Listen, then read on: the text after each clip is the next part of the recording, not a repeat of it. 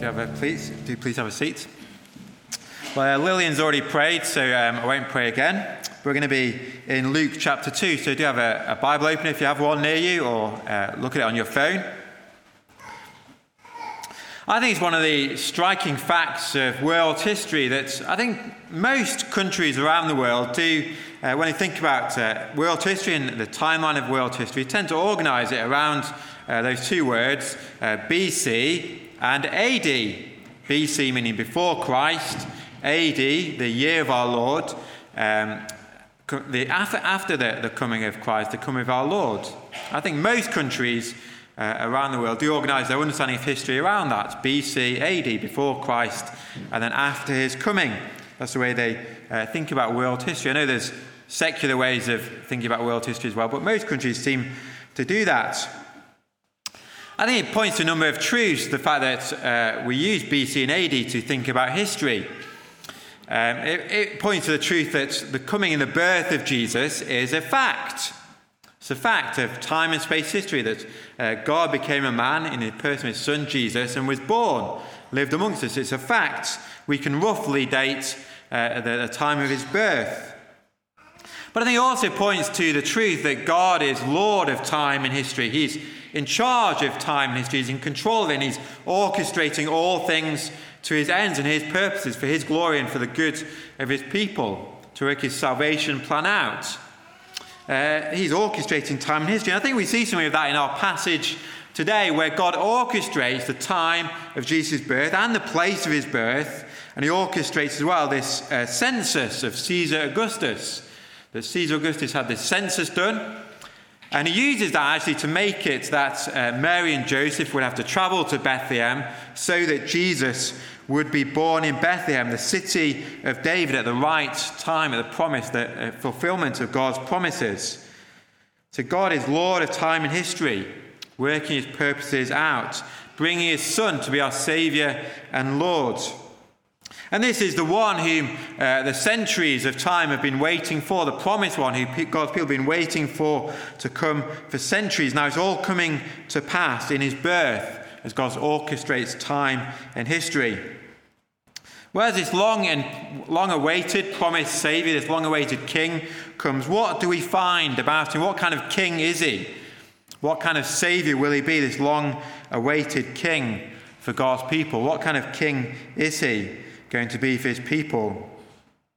If I was just to pick out one verse or two verses from our passage today, which I think stand out from our passage today, maybe to treasure and think about, it'd have to be verses 10 and 11.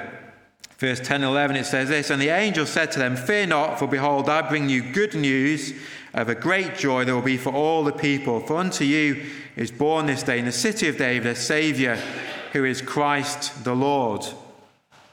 So notice there that the angel says they've got good news of great joy for all the people, for everyone. Actually, if we grasp the message of this passage, if we grasp the message of Luke 2, we actually see this is good news of great joy to us, to you. This is good news of great joy to you and to me. And even though the baby was born obviously to Mary and Joseph as their firstborn, actually the angel said this firstborn is born to you. Unto you this day is born in the city of David a Saviour, who is Christ the Lord. He's Mary and Joseph's firstborn. He's also born to you and to I, to be our King and our Saviour. Good news of great joy. So what kind of king will he be, this long-awaited king? And why is this king one who, if we know him and understand him and trust him, why is this king one who is good news of great joy to you and to I, to me? Well, I'm going to see two truths about Jesus, this promised king, from our passage today. I hope we'll see from these truths why Jesus is good news of great joy to us at Christmas. So here's our first truth we see about Jesus from Luke's account. It's this. Luke wants us to see heaven's king who stooped to a manger and stooped to a cross to save us. Luke wants us to see heaven's king who stooped to a manger and then would stoop to a cross to save us.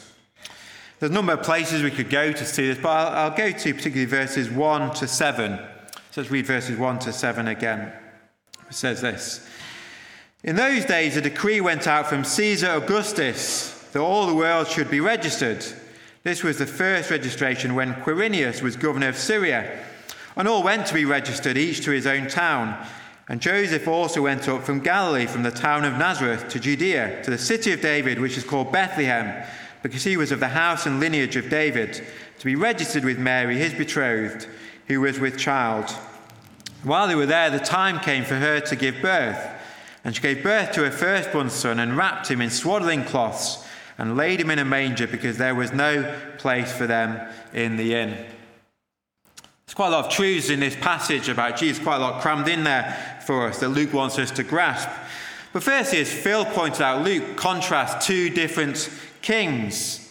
We have King Caesar, who's then compared and contrasted with King Jesus. So we're told that Caesar Augustus ordered a census to be made of all the people in the Roman Empire. And he's probably doing that because it'll help him to collect taxes. And yet, even though Caesar was the emperor, undoubtedly the most powerful man, the most powerful person in the world at the time, and it's clear, isn't it, that God was at work through him, working his purposes out, so that when it comes to time for Mary to give birth, Joseph and Mary will be in Bethlehem. And Jesus will be born in Bethlehem, the city of David. God is providentially at work through Caesar, this mighty ruler, to fulfill his purposes. God is in charge and Lord of time and history. And like Phil pointed out, Caesar looks powerful then, whereas baby Jesus looks weak. And yet today, when we reflect today, 2,000 years later, nobody really today follows Caesar, and Caesar is largely forgotten. Yet today, millions of people around the world follow and love the Lord Jesus. Caesar's largely forgotten, but Jesus is alive today and loved and followed by millions. So look to what's happened to the most powerful man in the world then compared to Jesus now. We're also told that Jesus was born in Bethlehem, the city of David, King David. And he's also born in the lineage, the line of King David, because Joseph is of David's line. And Joseph effectively adopts him as his own son. So Jesus is coming as the one who's promised in Abraham's line and promised in David's line, fulfilling all those Old Testament prophecies and promises for God's people.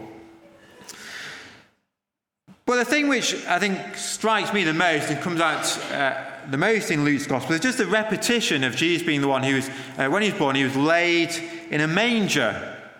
This is entirely unique to Luke's Gospel. You don't find it in either Matthew, Mark, or John's Gospel. And Luke repeats it 3 times. He wants to emphasize that when Jesus was born, he was laid in a manger. So if you look at verse 7, it says this. And she gave birth to her firstborn son and wrapped him in swaddling cloths and laid him in a manger because there was no place for them in the inn. And this will be, verse 12 it says, and this will be a sign for you. You will find a baby wrapped in swaddling cloths and lying in a manger. And then in verse 16 it says, and they went with haste and found Mary and Joseph and the baby lying in a manger. He says it 3 times. He wants to emphasize, he's underlining it because he's trying to tell us something through this, that Jesus was laid in a manger. But of course, a manger is an animal's feeding trough. An animal's feeding trough where an animal would go for their food. So this is heaven's king. Heaven's king who's come all the way from the glory of heaven, who's descended all the way to earth. And he chooses to be laid in an animal's feeding trough to be our Saviour and our King. The feeding trough might well still have smelt of the odour of animals. They may well have been there in an animal's shelter, maybe a shed, where the animals were being kept, maybe still have smelt of the animals' odours. It shows us the beginnings of where Jesus began his life.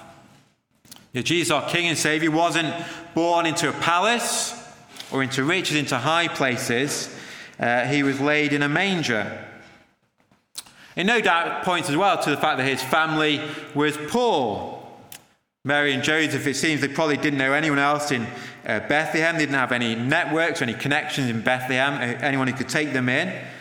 And so they have to settle for an animal's shed. And their poverty is also emphasized as well by the fact that when they come to bring an offering in the temple, all they could afford was a dove or a pigeon, which are the offerings of the poor. So Jesus, who could have chosen to be born anywhere, the King of Heaven, he chose to be born to a poor family and laid in an animal's feeding trough. While he's the King of Heaven, who's praised by the angels, followed by millions, and who knows his destiny as the King of glory, one day every knee will bow to him and every tongue confess that he is Lord. This is where he chose to be born.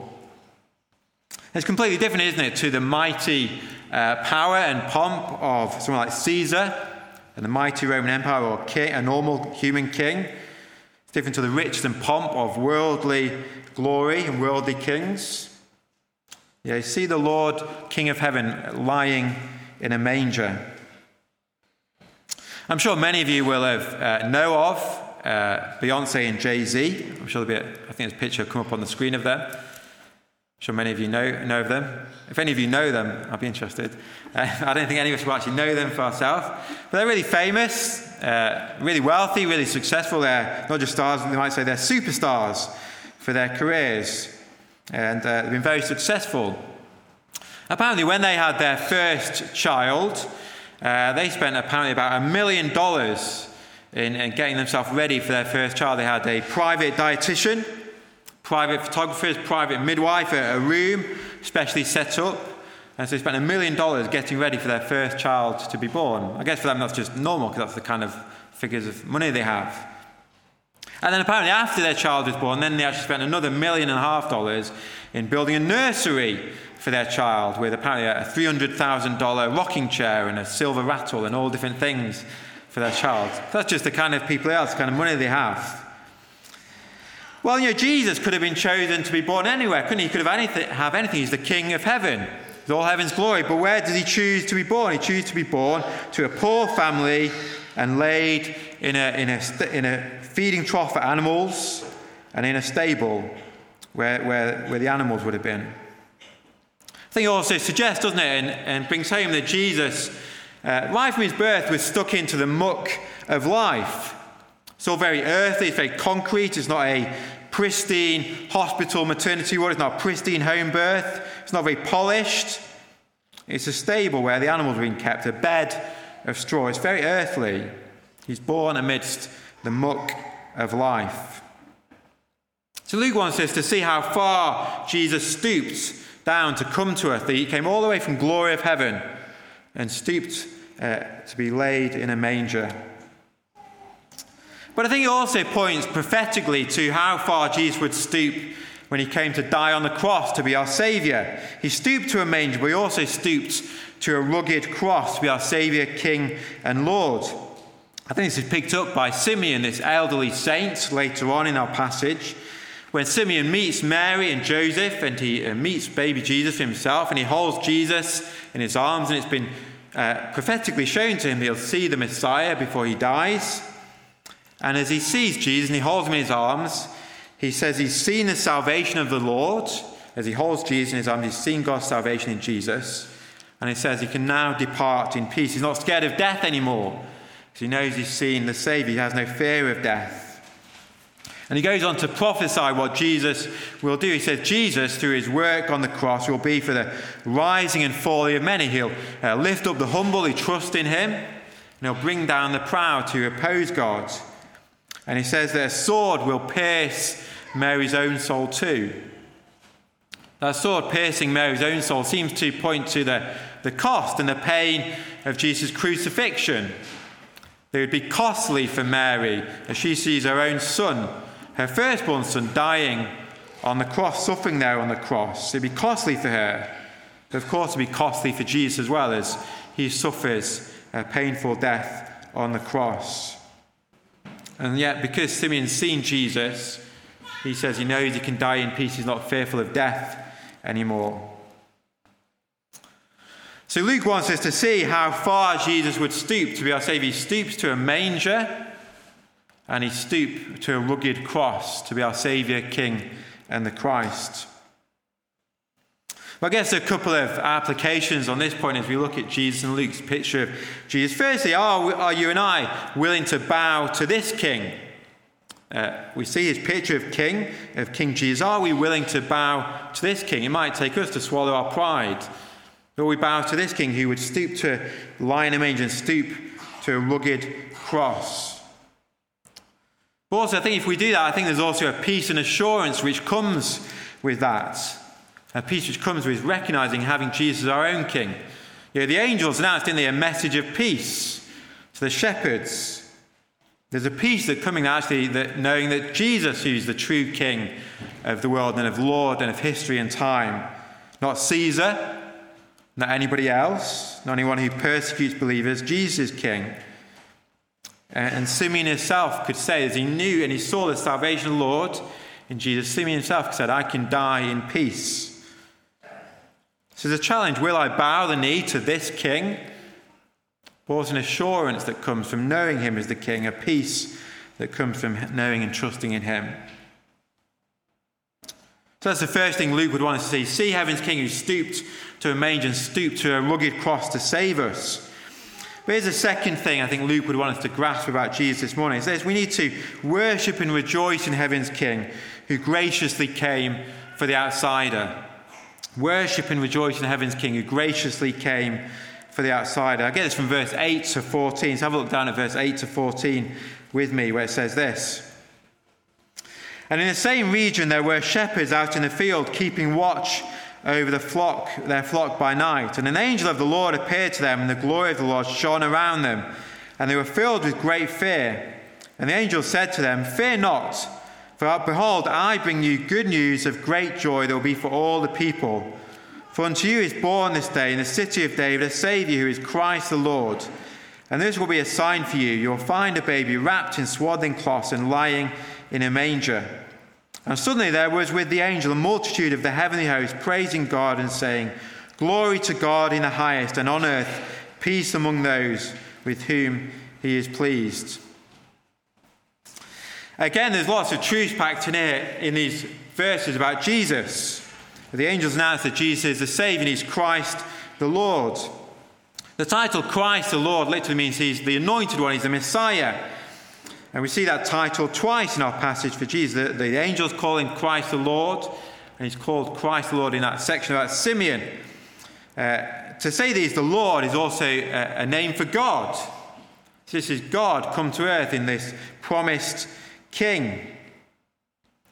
One thing that's quite, I think, delightful about the account is this description of the angels, where we're told this heavenly host appear. To call them a multitude of angels, this host of angels, call them an army of angels. But the thing about this army of angels is they don't come declaring battle or war. They've come to declare peace. It's an army which come declaring peace. But one of the things that's quite surprising, though, about what the angels say, who the angels go to, is the people who they choose to announce the news first of all to. And the people they choose first to let know is this group of shepherds, isn't it? Because shepherds were a despised group. They were excluded from a lot of Israel's religious life.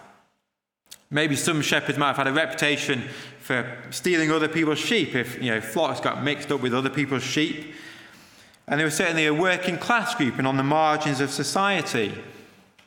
And yes, to these marginalised, despised shepherds, that God chooses to be the first people to know, outside of the family, they are the first to be made known by the coming of God's Son.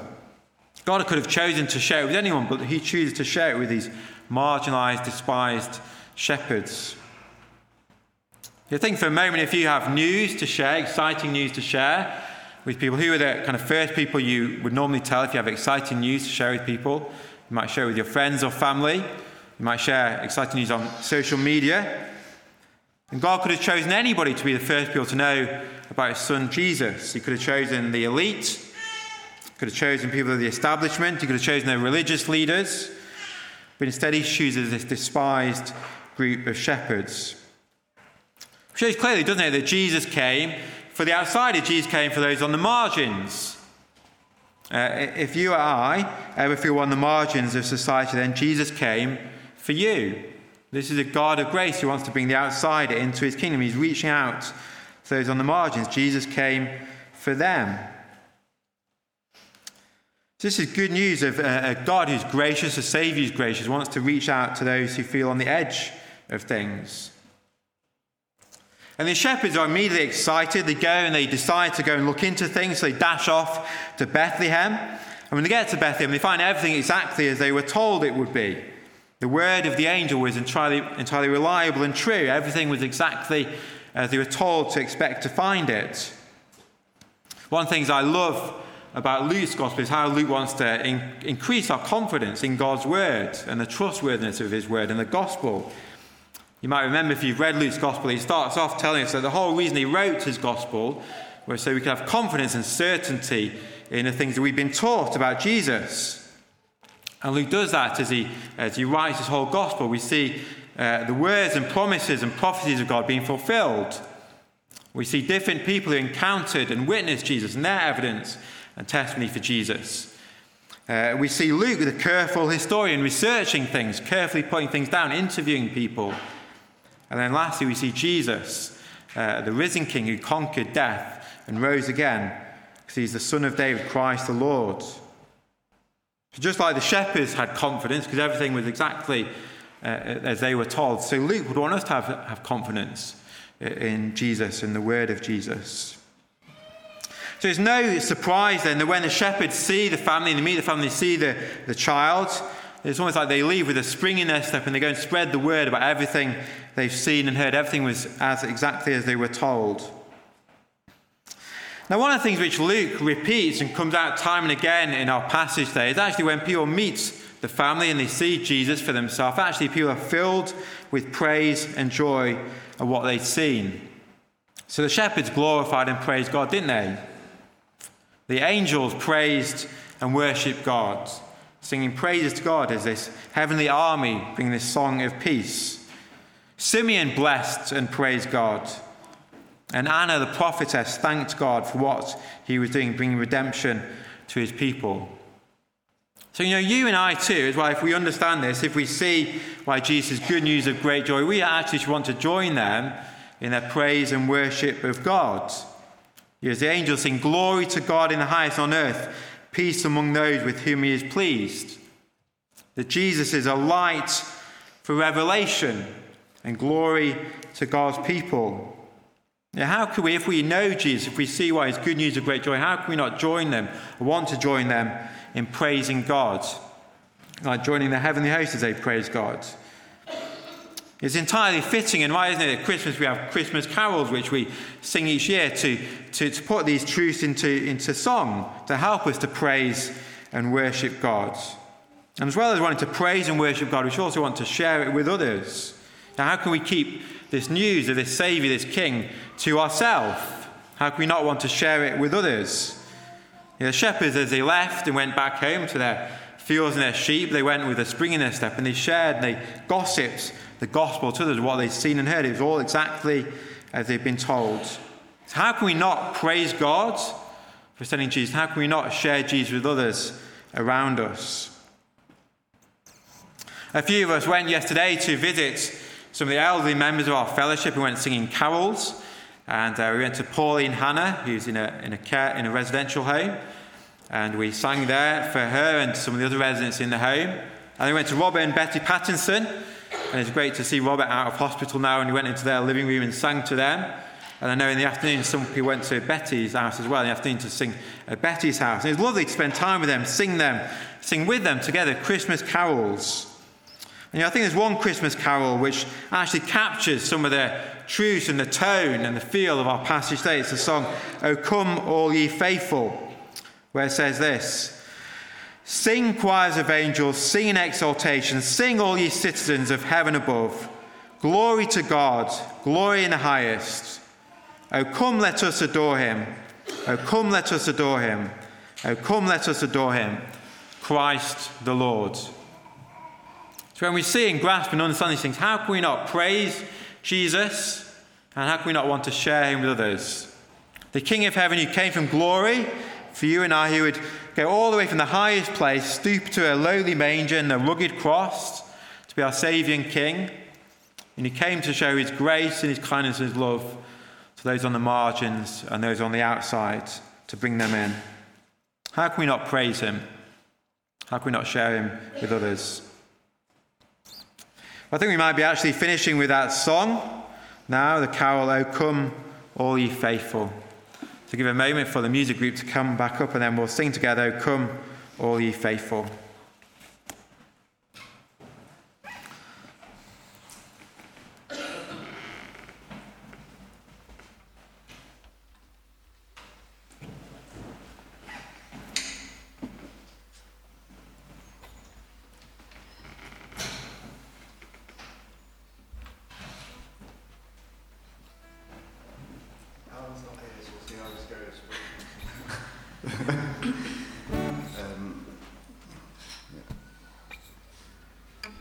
So you have to sing really loudly, is what I mean.